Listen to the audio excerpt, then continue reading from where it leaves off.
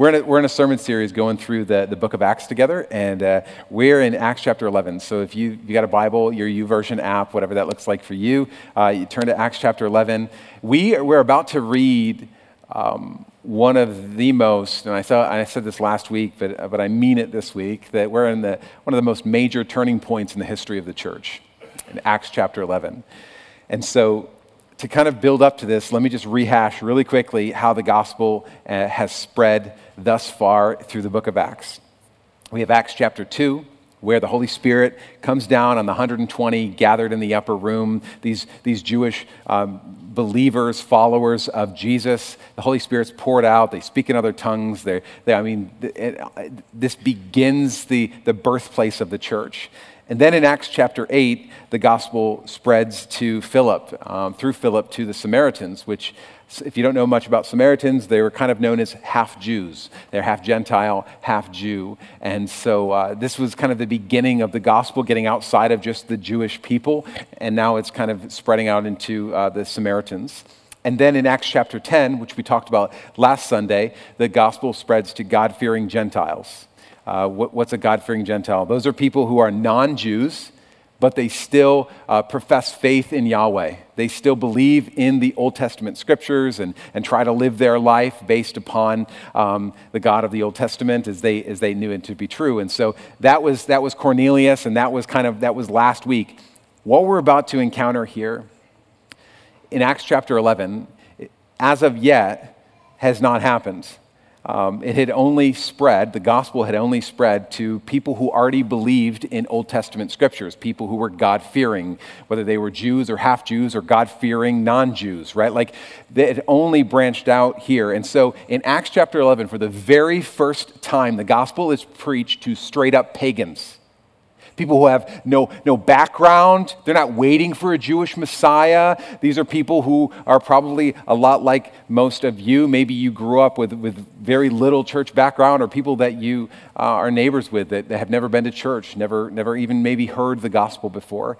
And so we're about to read that the very first time where it's spread outside of people who kind of already knew about the God of the Old Testament. Why don't you stand with me, Acts chapter 11. We're going to read start in verse 19 to the end of the chapter. It starts out and says this: "Now those who had been scattered by the persecution that broke out when Stephen was killed traveled as far as Phoenicia, Cyprus, and Antioch, spreading the word only among the Jews. Some of them, however, men from Cyprus and Cyrene, went to Antioch and began to speak to Greeks also, telling them the good news about the Lord Jesus. The Lord's hand was with them, and a great number of people believed and turned to the Lord. News of this reached the church in Jerusalem, and they sent Barnabas to Antioch. When he arrived, he saw what the grace of God had done, and he was glad and encouraged them all to remain true to the Lord with all their hearts. He was a good man, full of the Holy Spirit and faith, and a great number of people were brought to the Lord. Then Barnabas went to Tarsus to look for Saul. When he found him, he brought him to Antioch. And so for a whole year, Barnabas and Saul met with the church and taught great numbers of people. The disciples were first called Christians, first at Antioch. During this time, some prophets came down from Jerusalem to Antioch. One of them, named Agabus, stood up and through the Spirit predicted that a severe famine would spread over the entire Roman world. And this happened during the reign of Claudius. The disciples, as each one was able, decided to provide help for the brothers and sisters living in Judea, and this they did, sending their gift to the elders by Barnabas and Saul. Lord Jesus, I thank you for your word. We believe that everything that is in your word for purpose. And Lord, I pray that as we go through this together, I pray that we wouldn't leave this place the same, that your word has the very power to change us from the inside out. And so I pray that prophetically that your word would get down on the inside of us, and that we would be changed and look more and more and more and more and more like you. In Jesus' name we pray. Amen. Amen. You can be seated. Thanks. So I want you to notice that this all starts out with Stephen being martyred in Jerusalem back in Acts chapter 7. That's how verse 19 begins. It's kind of reminding us of Stephen's murder, his martyrdom in Acts chapter 7. You may remember that there was a young man named Saul who's also mentioned in this portion of Scripture. Saul was holding the coats of the people who were throwing stones to kill Stephen. As they were disrobing, taking off their outer garments, Saul was the young man who was holding those, and it says that he approved of Stephen's killing. And because of Stephen's killing, the believers started scattering. People started leaving Jerusalem and going around to different places. And we see this in verse 19. It says this, "Now those who had been scattered by the persecution that broke out when Stephen was killed traveled as far as Phoenicia, Cyprus, and Antioch." So these people were going and leaving their home and kind of refugees trying to escape persecution. And I'd like to point this out, that Saul obviously did not know what he was doing when he was holding the coats of those who were murdering Stephen. He didn't know what he was doing at the time, but it's interesting to me, it's so crazy, that his persecution of Stephen was actually starting the church that he would one day lead. As he's a young man holding and approving of Stephen's martyrdom, he was actually beginning the seeds of planting a church that he would one day. I mean, you can't write a script better than this. That God will use anything for his glory. Amen? So there's an account of a Romanian pastor. I want to just read this to you. It struck me this week as I was reading it. It says this: "During an interrogation, I told an officer who was threatening to kill me," he said this to him, "Sir, let me explain how I see this issue. Your supreme weapon is killing. My supreme weapon is dying. Here's how it works. You know that my sermons on tape have spread all over the country. If you kill me, those sermons will be sprinkled with my blood. Everyone will know I died for my preaching. And everyone who has a tape will pick it up and say, I'd better listen to what this man preached, because he really meant it. He sealed it with his life. So, sir, my sermons will speak 10 times louder than before. I will actually rejoice in this supreme victory if you kill me." He sent me home. Then, another officer who was interrogating a pastor friend of mine told him, "We know that your friend would love to be a martyr, but we're not that foolish to fulfill his wish." He says this in his memoirs: "I stopped to consider the meaning of that statement. I remembered how for many years I had been afraid of dying. I had kept a low profile because I wanted badly to live.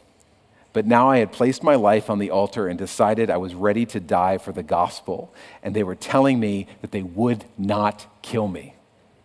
I could go wherever I wanted in the country and preach whatever I wanted, knowing I was safe. As long as I tried to save my life, I was losing it. Now that I was willing to lose it, I found it." Isn't that powerful? It's this reality that I think in the kingdom of God, like Satan's strategies to stop the church ultimately serve to spread the gospel.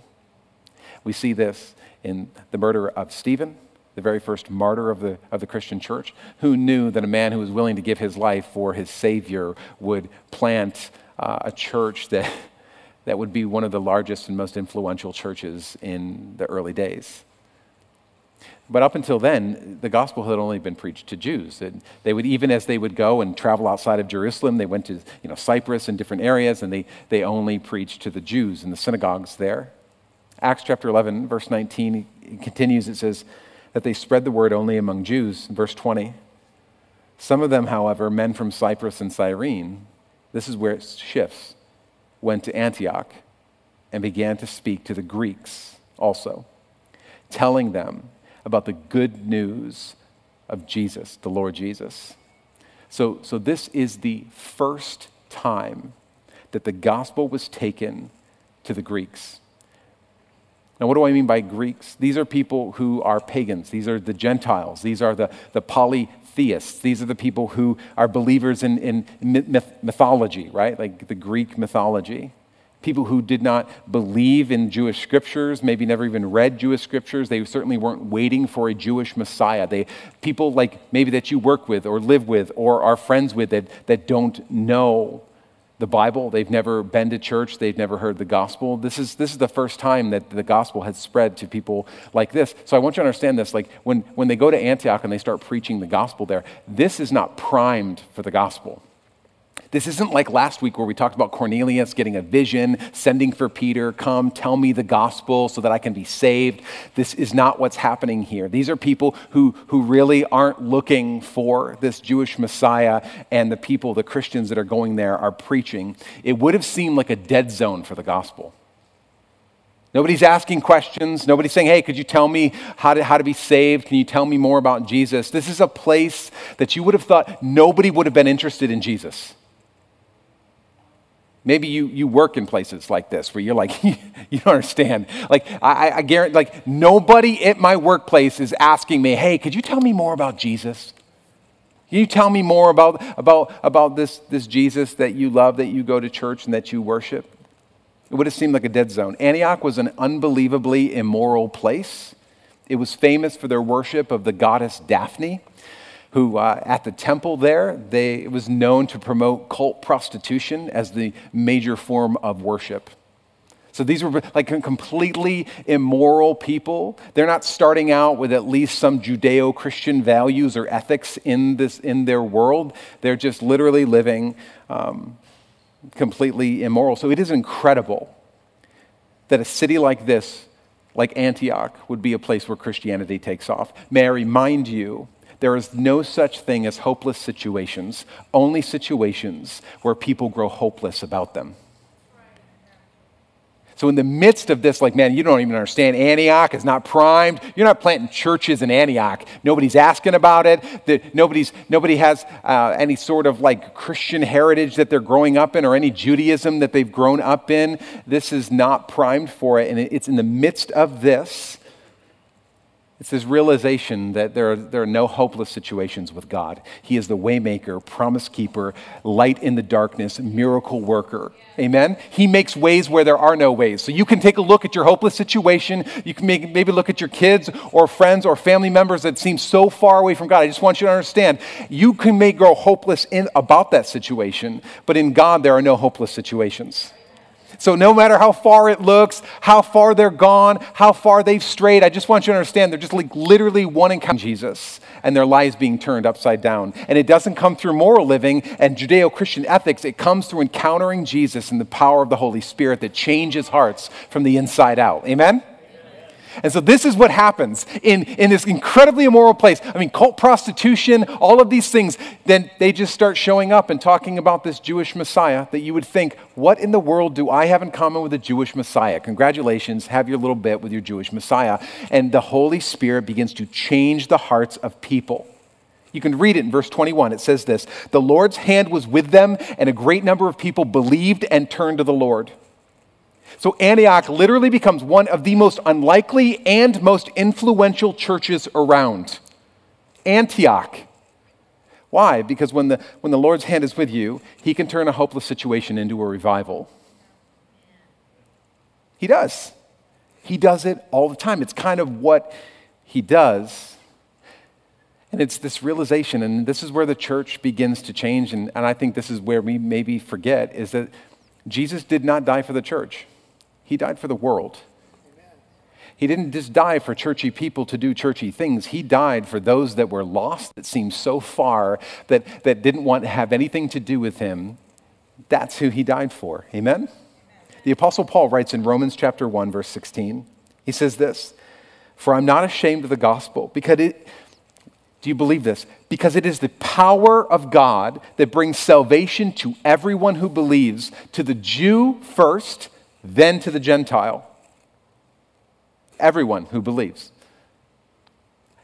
And it's this misunderstanding that even us today, and certainly the early church can fall into, where we get this kind of view of like us and them, and we start to create a disconnect between the church and the world, and we get this sneaking suspicion, this sneaking idea that my holiness is dictated by other people's worldliness. Let me just tell you, you can still live a holy life in the midst of an immoral world.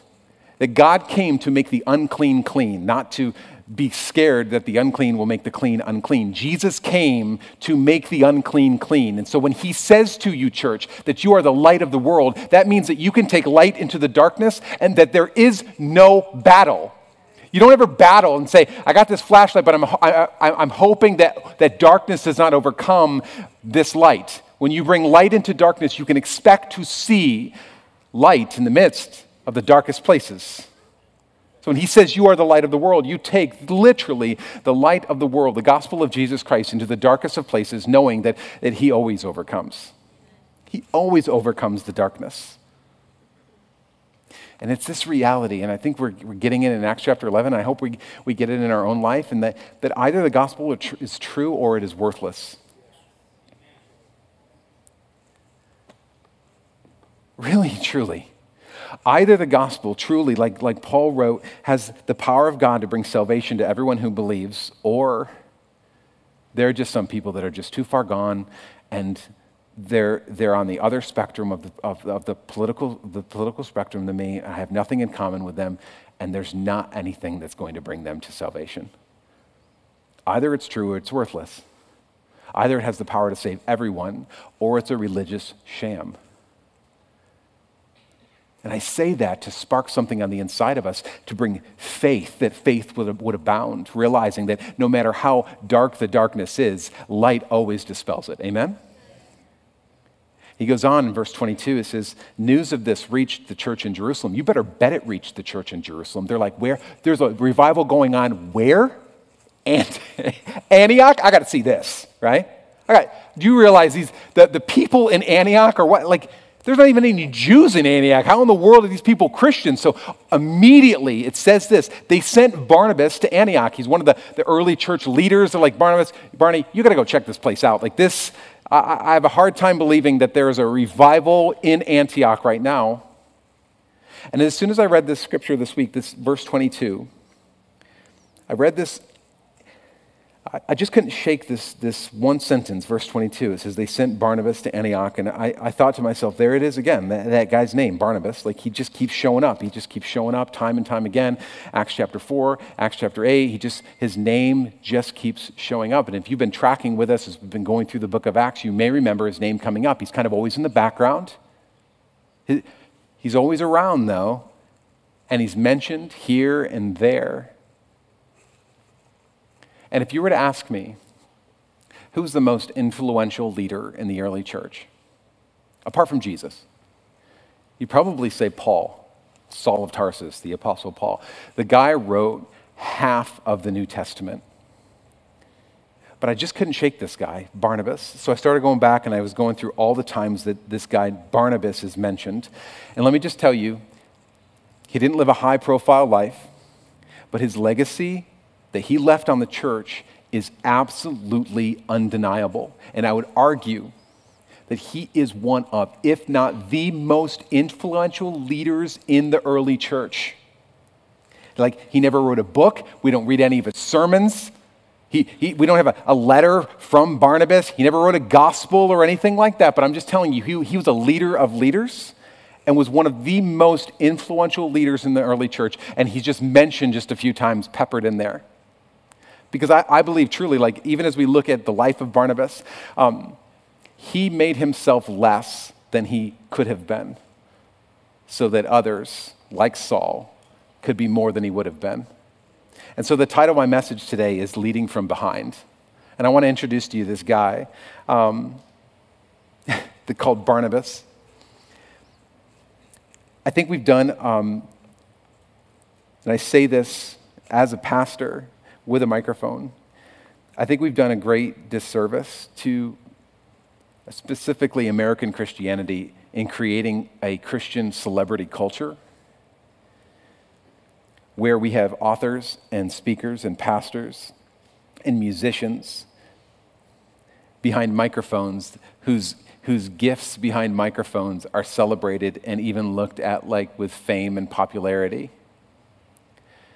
And those things, those giftings that are off microphone are seen as less than, or at least not celebrated in the body of Christ. We've kind of created a culture where that is very much so how we view leadership.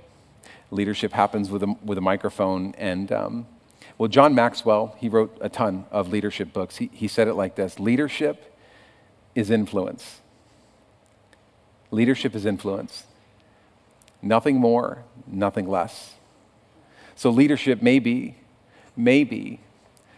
looks a whole lot more like prayer warriors, intercessors, people behind the scenes, mentors, people that maybe never get the fame and the popularity and the microphone and the book signings, but those are the people that are definitely the backbone of the church. Leadership is influence. And if that's true, then Barnabas was an amazing leader. He leveraged and he risked and he applied his influence when nobody else dared to. They were all scaredy cats, and this guy rose to the occasion, and it changed the face of the early church. So, allow me to introduce to you Barnabas. First off, it's not even his real name. The only time that his real name is mentioned is Acts chapter 4, verse 36. It says Joseph, that's his real name, Joseph, a Levite from Cyprus, whom the apostles called Barnabas, which means, and catch this, it's his nickname. So they gave him his nickname based upon how he lived. You know, you all kind of get nicknames based upon who you are and what your friends see in you. He was called Barnabas, which means son of encouragement. Son of encouragement. So his real name's never mentioned again. Acts chapter 4, if you miss it, you lost it. From that point on, all we get is Barnabas throughout the rest of Acts. He is forever known by his nickname, son of encouragement. And what we'll see here as we walk through all these times where this man in the background is mentioned, that he literally defines encouragement in the early church. And sometimes we think this, let me just bring this around. Sometimes we think that when we talk about encouragement that it means like, oh, just say kind words, applause, participation trophies, hand holding, that kind of thing. Just bring encouragement. But it's this word, this Greek word, encouragement is parakleo, and it can be defined as this: to come alongside, to strengthen. That's what encouragement means. To come alongside, to strengthen, which is exactly what we see in the life of Barnabas, son of encouragement. He displays for us what it looks like to lead from behind, what it looks like to lead when you're not in charge, what it looks like to be a leader of leaders.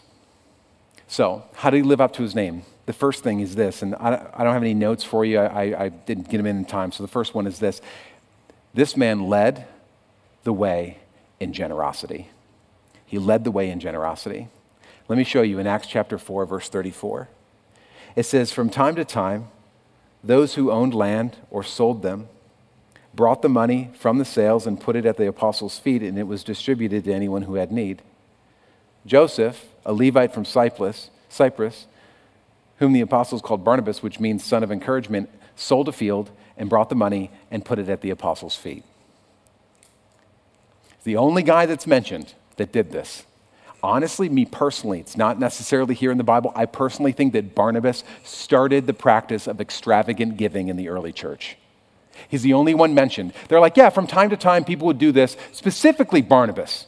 Like Barnabas was the guy who really probably started this thing. Why? He saw the need. He's like, I got some land that I'm not using, and I can do that.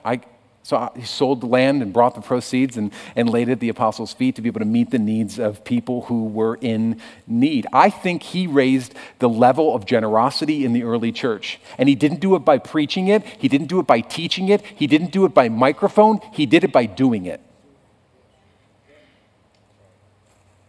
He was a leader who didn't just say, you know what, y'all should do this. Maybe you should all do that. You should do this. If you were a true Christian, you should do it. He just did it, and people noticed. And he gets mentioned in Acts chapter 4 as like, yeah, Joseph did this. Oh, we call him Barnabas now. Why? Because he's the son of encouragement. He always comes along people and strengthens them. He comes along the church and strengthens it. He doesn't just talk about it or preach about it or teach about it. He doesn't say, yeah, that's a really good idea. We should get people to do this. He just does it. And people sit around and take notice, and then he begins this thing where I think other people just started seeing what Barnabas was doing. It's what happened to Ananias and Sapphira. They wanted the same accolades that Barnabas got when he did it, but they withheld it and they didn't have the same heart behind it. He just had a heart behind generosity, and he led the way with generosity. Because I think he knew what many of us find is that we can build a reputation by what we get, but we build a legacy by what we give. By what we give. Because a lot of people talk, but few people do. This is what I love about Barnabas. He just starts doing stuff. He doesn't wait around for other people to do it. He does it himself. The second thing is this. Barnabas lived up to his name because he chose to believe the best in people. He chose to believe the best in people. You may remember that when Saul came to Jerusalem after being saved for 3 years, and he tries to join the disciples, and you may remember this, like nobody wanted anything to do with him. Everybody's like, oh yeah, Saul of Tarsus, now he's a Christian? Oh yeah, sure. Yeah, let him, known terrorist, into my life group. He was responsible for killing Stephen. Sure, yeah, welcome him. We'll sing some Kumbaya with that dude, right? They're like, no, we don't have anything to do with this guy. And it was only Barnabas that took a risk on him. Just kind of mentioned in there as we read through Acts chapter 9. I'll read it to you here. It says this, Acts chapter 9, verse 26. But they were all afraid of him. These are the disciples. They're like, I don't want anything to do with this guy. Not believing that he really was a disciple. I think it's a sham. I think it's a trick. I think it's a ruse. Verse 27, but Barnabas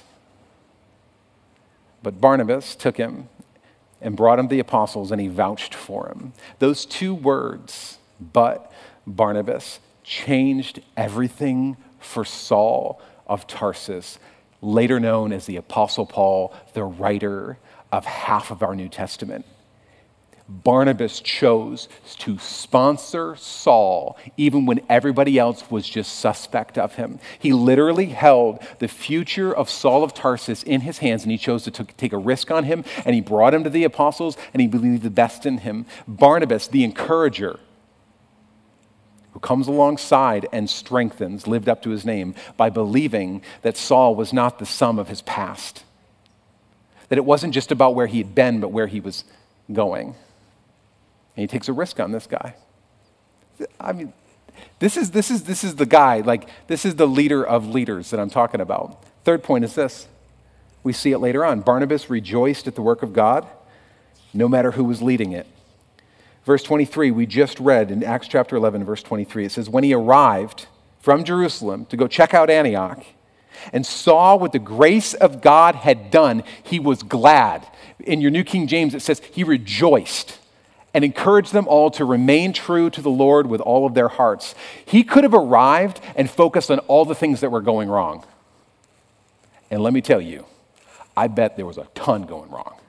You got these people, they got no Judeo-Christian values. These are people, believers in mythology. These are people who were into cult prostitution. These were an incredibly immoral place, and now all of a sudden they receive Jesus Christ as their Lord and Savior. You know this was a hot mess. You know there's all kinds of stuff like, no, you can't do that anymore. Well, why? Because you just can't do that anymore, right? Like there's all kinds of these things going on. He could have just come in and focused on that. But Barnabas was not looking to dig up dirt. He looked to mine the gold. And so he comes in and he mines the gold out of these people, imperfect people in the church in Antioch. He saw the grace of God in a bunch of imperfect people, and it says that he was glad. It says that he rejoiced. And just like his name, he comes alongside and he strengthens them so that they could be all that they were called to be. Beautiful man, like just absolutely amazing. It says this in verse 23, and he encouraged them all to remain true to the Lord with all of their hearts. With all of their hearts. So what did he do? He brought them truth in love. It takes the Holy Spirit to be able to do that well. To bring truth in love. Why? Because it's not natural, right? We can bring truth without love, and we get dismissed because I don't feel like there's any love here. And you can bring love without truth, and what does that do? It never changes anyone. Never changes anyone. He brings truth in love, and it is the soil for people to grow in God. This is Barnabas. Hebrews chapter 3, verse 13. Says, but encourage one another daily, as long as it is called today, so that none of you may be hardened by sin's deceitfulness. Let me read that one more time to you. It says, but encourage one another daily, as long as it is called today. Does that mean today? If it's today, then it's today. Today's today.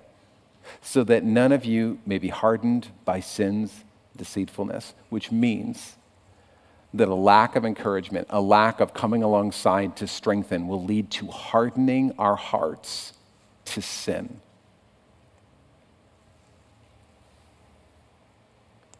Could it be that the hardening of hearts to sin in the American church could be a lack of Barnabases who are willing to take a risk and believe the best and yet come alongside in love and truth to strengthen people? Could it just be a lack of discipleship, truly viewed in what Barnabas did in the life of Saul and many, many, many others? So Barnabas knew that it was always about the heart. Proverbs 4:23 says, above all else, guard your heart, for everything you do flows from it. It's always about the heart. It's always about the heart. And he continues, verse 25. It says, then Barnabas went to Tarsus to look for Saul. I mean, he's leading this church. He's encouraging them. Good job, guys. We're going to keep going. He's coming alongside them, strengthening them. And then he's like, man, this is too much. He says, and Barnabas went to Tarsus to look for Saul. And when he found him, he brought him to Antioch. So for a whole year, Barnabas and Saul met with the church and taught a great number of people. The fourth point is this, that Barnabas came alongside potential leaders and pushed them forward. He knew that he needed help. He was like, man, this is a big deal. You know what? I need help. You know what? I'm going to go back 100 miles away to Tarsus to go to that promising young man that I took a risk on years earlier.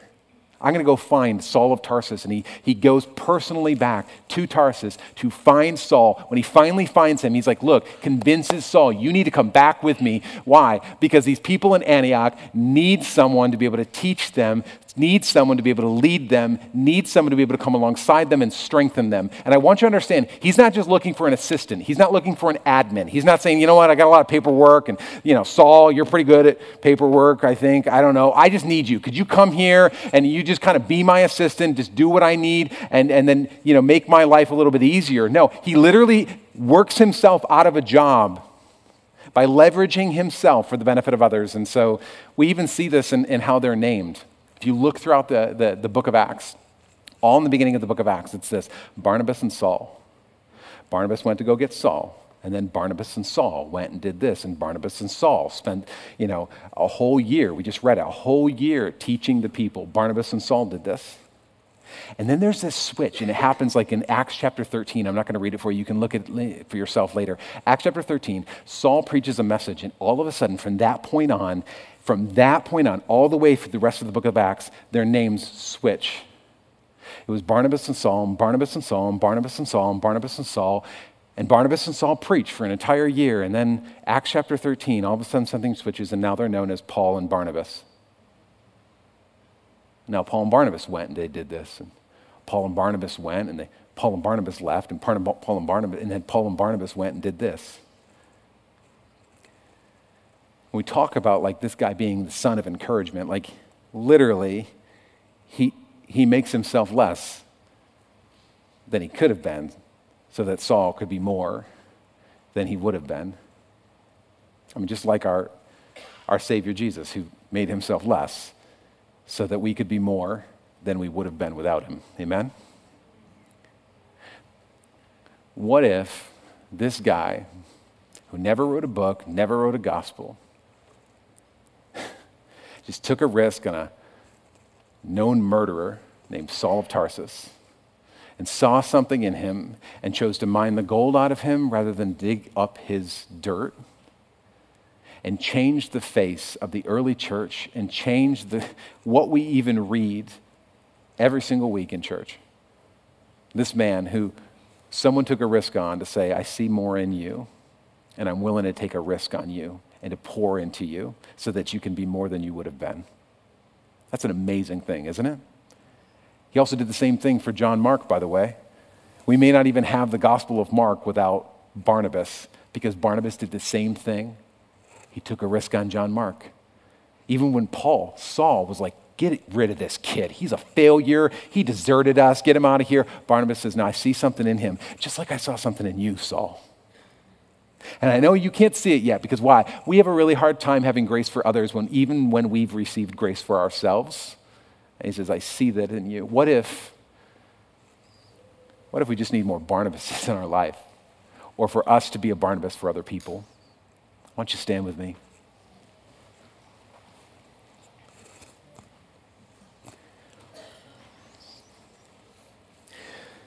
So I want to leave you with something. Like if this is necessary, if this guy is truly like a leader of leaders who knew how to lead from behind and was one of the most influential leaders in the early church, and yet didn't have a microphone, didn't write a book, didn't author anything that we at least have to read, and it is so rare in our day today. What was his secret? How does Barnabas become Barnabas? Verse 24, Acts chapter 11. I think the answer is here. It says he was a good man, full of the Holy Spirit and faith. I think the reason that he was able to minister the way he did was only because he was full of the Holy Spirit. You know what's interesting to me? The word that Jesus uses when he talks about the Holy Spirit. I'm going to geek out on you for a second here. So John chapter 14, verse 16. Jesus is preaching, and he's talking to his disciples about the Holy Spirit that's coming. And he says this, and I will ask the Father, and he will give you another advocate to help you and be with you forever. Which is interesting that he says, like Jesus saying, like, I'm going to send you another advocate. Well, so like who is the first advocate then? If you're going to be sending another advocate. Well, the first advocate is obviously Jesus. Like he is like your defense attorney. He is your advocate. And a good advocate doesn't just sit there and hold your hand and pet your ego and tell you you're all good. No, a good advocate argues your case in front of the judge. A good advocate stands in your place. And the best advocate, Jesus Christ, actually pays your debt, and he demands your freedom. And he pleads your case, not because of what you've done, but because of who he is, and that what is true of him is true of you. And so Jesus says, I'm going to send you another advocate. And I know it's been really great that like you have me as your advocate, and I will be pleading your case, but I'm going to send you another advocate. And he says this, to help you and be with you forever. Another advocate. And this word advocate is the Greek word paraklete. Paraklete. You may remember when I was talking about son of encouragement a little bit earlier that the word for encouragement is parakleo. It comes from the same root word. Paraklete, parakleo. Son of encouragement. I'm sending you another advocate. Just as your first advocate, Jesus, speaks on your behalf to God, your second advocate, the Holy Spirit, reminds you of what Jesus has done for you. The Holy Spirit convicts you of sin. The Holy Spirit reminds you of who you are in Christ. He reminds you of your identity. And so what is so amazing to me about Barnabas, son of encouragement, is that he didn't just think that the Holy Spirit came on him so that he could have it for himself and encourage himself. He knew that the Holy Spirit was on him to encourage other people, to encourage others. And so he chose to mine the gold out of them. He called out their identity in Christ. This is what he did for Saul of Tarsus. He saw something in him that nobody else saw, and nobody else was willing to risk, and he mined the gold out of this man. Church, like, we are joined together not by what divides us, but by our identity that supersedes all identities. It does. This is the beauty of what Barnabas does for this man. He says, yeah, I know he's been a murderer. Yeah, I know he's done this. I know he's done that. I'm just telling you, I see something more in him. I see, now that he is in Christ, I see an identity that supersedes all other identities. Christian, can I remind you that your identity in Christ supersedes your race? Your identity in Christ supersedes your gender. Your identity in Christ supersedes your ethnicity. Your identity in Christ supersedes your political views. Your identity in Christ supersedes your opinions. Like your identity in Christ, when you are rooted in your identity in Christ, you can face anything. Why? Because you know who you are. And just like the Holy Spirit reminds you of who you are in Christ, Barnabas comes alongside. I think the greatest thing he does for Saul, the greatest thing he does for John Mark, the greatest thing he did for probably countless other people that never even made it in this book. Why? Because he just lived his life this way, is that he came alongside and reminded them continually of who they are in Christ. This is how I see you. Yeah, but I'm not enough. You are more than enough in Christ, who strengthens you. Yeah, but I'm a failure. Let me tell you who I see. I see you the way that Christ sees you.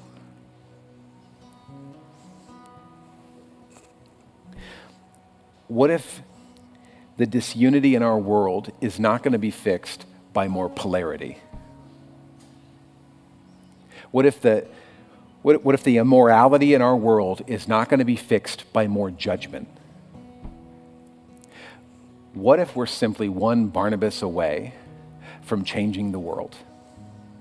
One person at a time, continually coming alongside and strengthening, not the failures, but strengthening the identity of who we are in Christ and saying, this is who you are, and I'm going to help you to start acting and walking like it. You're worth more than that. You're worth more than that. You're worth more than that. What if what we really need is to be reminded again of who we truly are in Christ, who our identity is in Christ, so that our lesser identities stop screaming for priority? It's the biggest thing in our world right now, identity. It is. Race identity, gender identity, all of these things, all of the greatest things that people argue about right now has everything to do with identity. Because when there is a vacuum, something always fills it. And when we don't know who we are in Christ, we start looking for lesser identities for priority in our life. And we forget all too quickly that we are first and foremost a child of the Most High King. Saved, blood-bought, forgiven, that he made himself lesser so that we could be more than we ever would have been and ever could have been.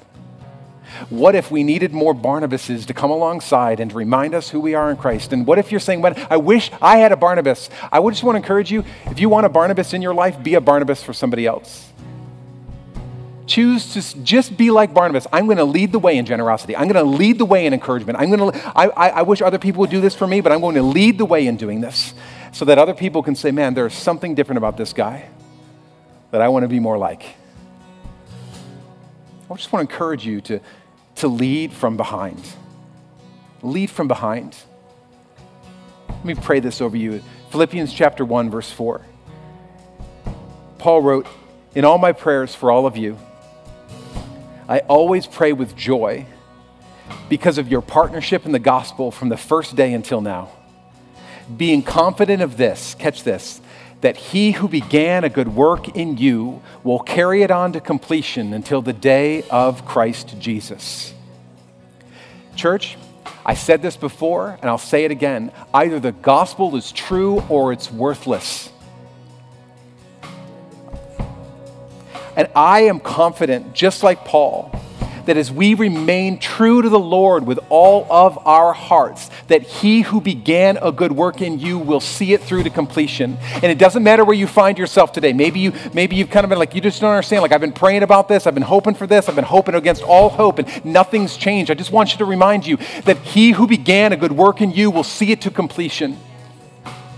He who began a good work in you will see it to completion. The identity that you've received in Christ as you walk this thing out, as you remain true with all of your hearts, he'll see it to completion. And so, Jesus, I pray for each and every single one of us in here today that are just struggling with identity, really. I don't know who I am. I don't know where I'm supposed to go, what I'm supposed to do. I'm even struggling with gender. I'm struggling with these lesser identities. Lord, I pray that your identity would reign supreme over us. And just like Barnabas, that we would come alongside and strengthen that which remains and strengthen the identity of you. That what is true of you is true of us if we are in you. And so, Lord, we lift you up today. May we worship you, realizing, man, we are not enough. But you are. I thank you, God, for that you bought us with your blood and that you consider us worthy even though we really know we're not. Lord, we thank you for loving us when we're unlovable. Help us to love others when they're unlovable. We lift you up. Let's worship him together, church.